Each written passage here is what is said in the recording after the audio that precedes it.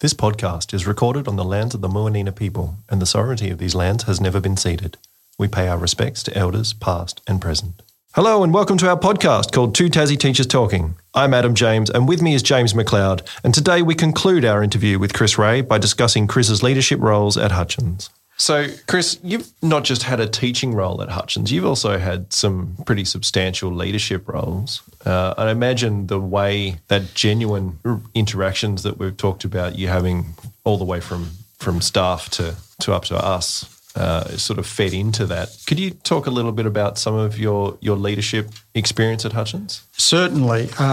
It probably began at a significant and very defining level when John Bednall first started here as headmaster, and I took over head of boarding, and that was in 1987 and went through to 1997. And I found that experience hugely invaluable because initially it was very, very hard. I'll read to you a little bit of a letter a student who wrote to me in 1986 who was a boarder, and he trusted me with his letter because he was criticising what wasn't being carried out for the boarding community. But over the time of running the boarding house, I worked with, naturally, a resident staff. That gave me great insight into,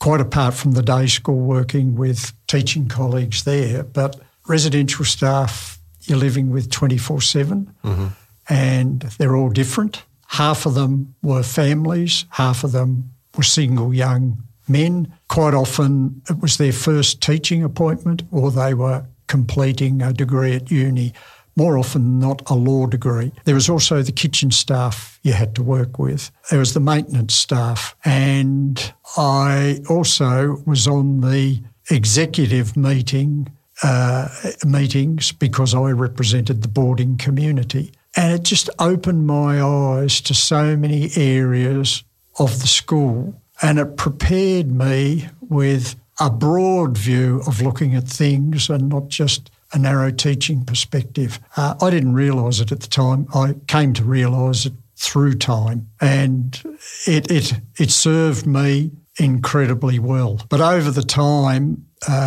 one of the first things John Bednall did was he said, there's going to be discipline and we're going to have to be very strong. Back then it was 3 terms. The first term of my running the boarding house, we had 7 suspensions. Wow. All deserved, either related to cigarette smoking in the dormitories or... Was that they weren't smoking, or they you must smoke in the dormitory?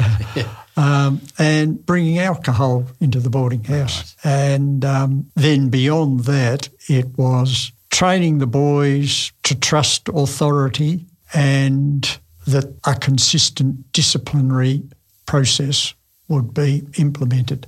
A boarder parents support group was established. Boarder parents were able to meet with the headmaster, myself and matron at the end of each term, and they could talk about whatever that concerned them. And within the student community, there was a captain and a vice captain. There always was, but that was voted on, and I used the same system as per football. You've got to write down why this boy ought to be captain or vice captain. And we took up a lot of support for charities. This made the boys look outside themselves, and they were terrific with that. Terry Tess Patton Sheehan, who went to Lonnie Grammar after Hutchins, and a great bloke, and contributed significantly at Hutchins. Early on, he suggested one year there was a movie floating around called Chariots of Fire. And he came to me and he said, you know, Chris, they run around this building in Chariots of Fire. Why don't we have our own dash around the boarding house and call it the BH Dash, and they can dash round the boarding house. And so we introduced it and had it every year, and the boys loved it. It was fantastic. We had age divisions, and We didn't have a whistle to start it. Deliberately, someone stood in the bell tower and clanged the bell. Oh, wow. And that was to link it to the old school. Yeah. And like in the movie. Yeah. So that was fantastic. The other thing that came in the first year was a BH newsletter every term. And I actively sought student contributions, and we also had a thing called Quote of the Month. If suddenly anyone became aware of someone putting their foot in their mouth, but it was very funny and non-threatening, they had to tell me, and I would then decide whether it was appropriate to put in. And some of the stories were really funny about what kids said. Innocent, and that was the point of it. Yeah. But we could all laugh at ourselves. And that was a great thing, the BH newsletter. The parents loved it. Yeah. And it actually helped strengthen our sense of boarding community. So all of that was good. Negative, I had 1 year, I won't say which, where it was very challenging because the final year boys, there were a very strong group of them who just weren't going to cooperate. Enough said there. What happened the following year? The culture was that strong, it just went back to the way it was before. Oh, wow. Yeah. And can I finish on a positive there?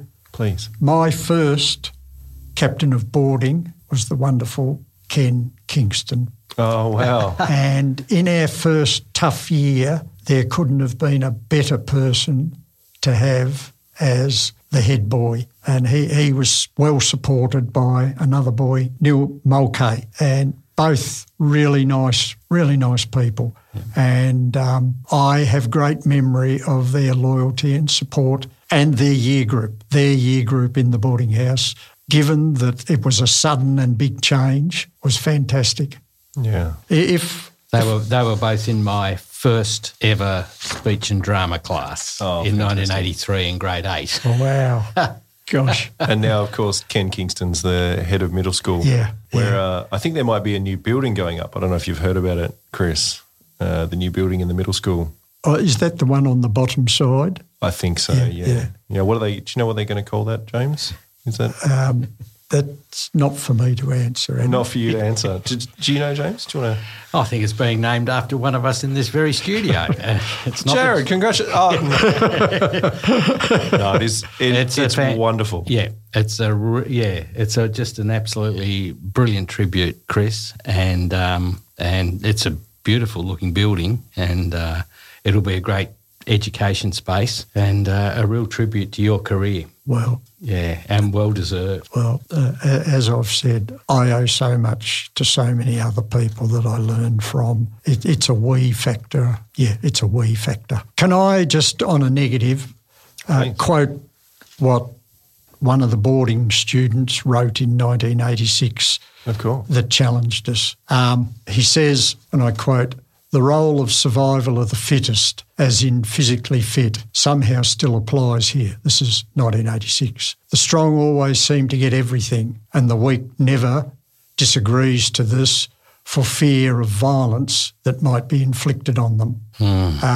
Where senior student disciplining always ends up with such threats, quote, "Shut up or I'll smack your head in." And he wrote this as a grade 11 student.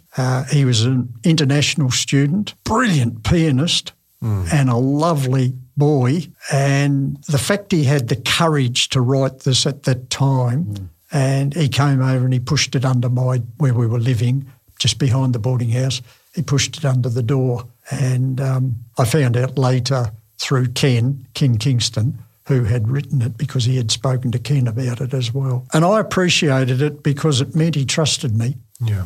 And how serious the issue was about we've got to change the culture in this community. And we did, and it's because of a lot of people. And I'd like to also pay tribute here to Andrea Koeman, matron. She was one of the best things that happened to the boarding house. The boys just regarded her as their second mother, and she never got a nickname. And in a school, if you don't get a nickname, it means they respect you. Sometimes there are nicknames that are humorous. Other times there are put-down nicknames up there. Yeah, for sure. But she was never referred to as anything other than matron. Wow.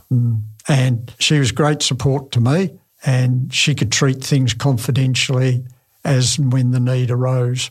And the boys knew that too. Yeah. And it must be such a relief to feel that security as someone who's, I guess, not in their home environment, to feel like perhaps their second home might be one where they can receive respect and identity and safety. That's a very good point. In fact, during my time, not often, but we would suddenly find, particularly matric age, a boy would come into boarding who actually lived locally, and it was because of difficulties in the family. And in all but one case, over the 10 or so years, in every other case, the boy became happier, settled and valued being a boarder. And that was because of the way everyone treated those boys and accepted them, gave them security, and we gave them trust and predictability. Yeah. That's one of the best things that came out of my time. Yeah. Yeah. I was at earlier this year at a new parents function. Where the they're not actually new parents. They've been parents for a while, but they put students into the school, and just on their first day at school. Or after their first week at school. And it was an old boy who was a boarder, and I was having a chat with him. I remembered him from years gone by, but he did, and drama lessons that ought to be forgotten. And he mentioned about when he felt, he said a really important moment for him was when he was in the boarding house and there was a dinner. I don't know, it might be making some of this up, Chris, but it was like a Sunday night dinner where maybe the headmaster and, a dignitary or two would visit, and they'd be fed and they'd get a great meal, and the boarders would get a not so great meal. And he said, I always remember Chris Ray came in and said, the boys get fed the same as the top table. Yeah. And, food makes a huge difference to a boarder and a boy, doesn't it? Yeah. That's the thing.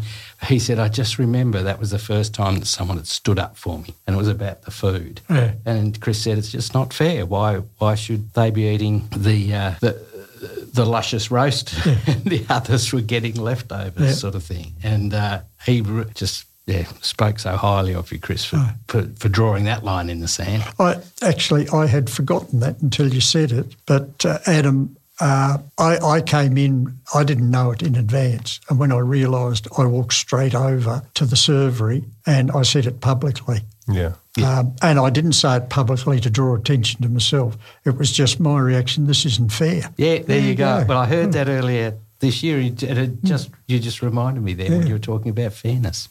So I think, Chris, what we've just learned, apart from your capacity and willingness to stand up for people who need to be stood up for, is that you've had impacts on so many people's lives that you've probably forgotten some of them. And those lives were impacted in such a way that the person impacted will probably never forget. So it's been today a joy, a pleasure and an honour to spend some time as the Two Tassie Teachers to talk with Chris Ray. We've really enjoyed having you with us, and thank you very much. Oh, thank you for inviting me, both you and James, and I never expected an experience like this. It's a first, and it'll go down on my CV too. Oh, good, yes. Thank you. Thanks, Chris. Good on you, mate. Thanks, Adam. It's been a good start. It's been a good jump back on the horse. Yeah. Well, that's the end of our time together today on Two Tassie Teachers Talking. Thanks for joining us. Listeners, if you'd like to get involved, have any questions, or there's something you'd like us to talk about, you can email us using podcast@hutchins.tas.edu.au. That's it for today. Thanks for joining us, and we look forward to talking to you again next time.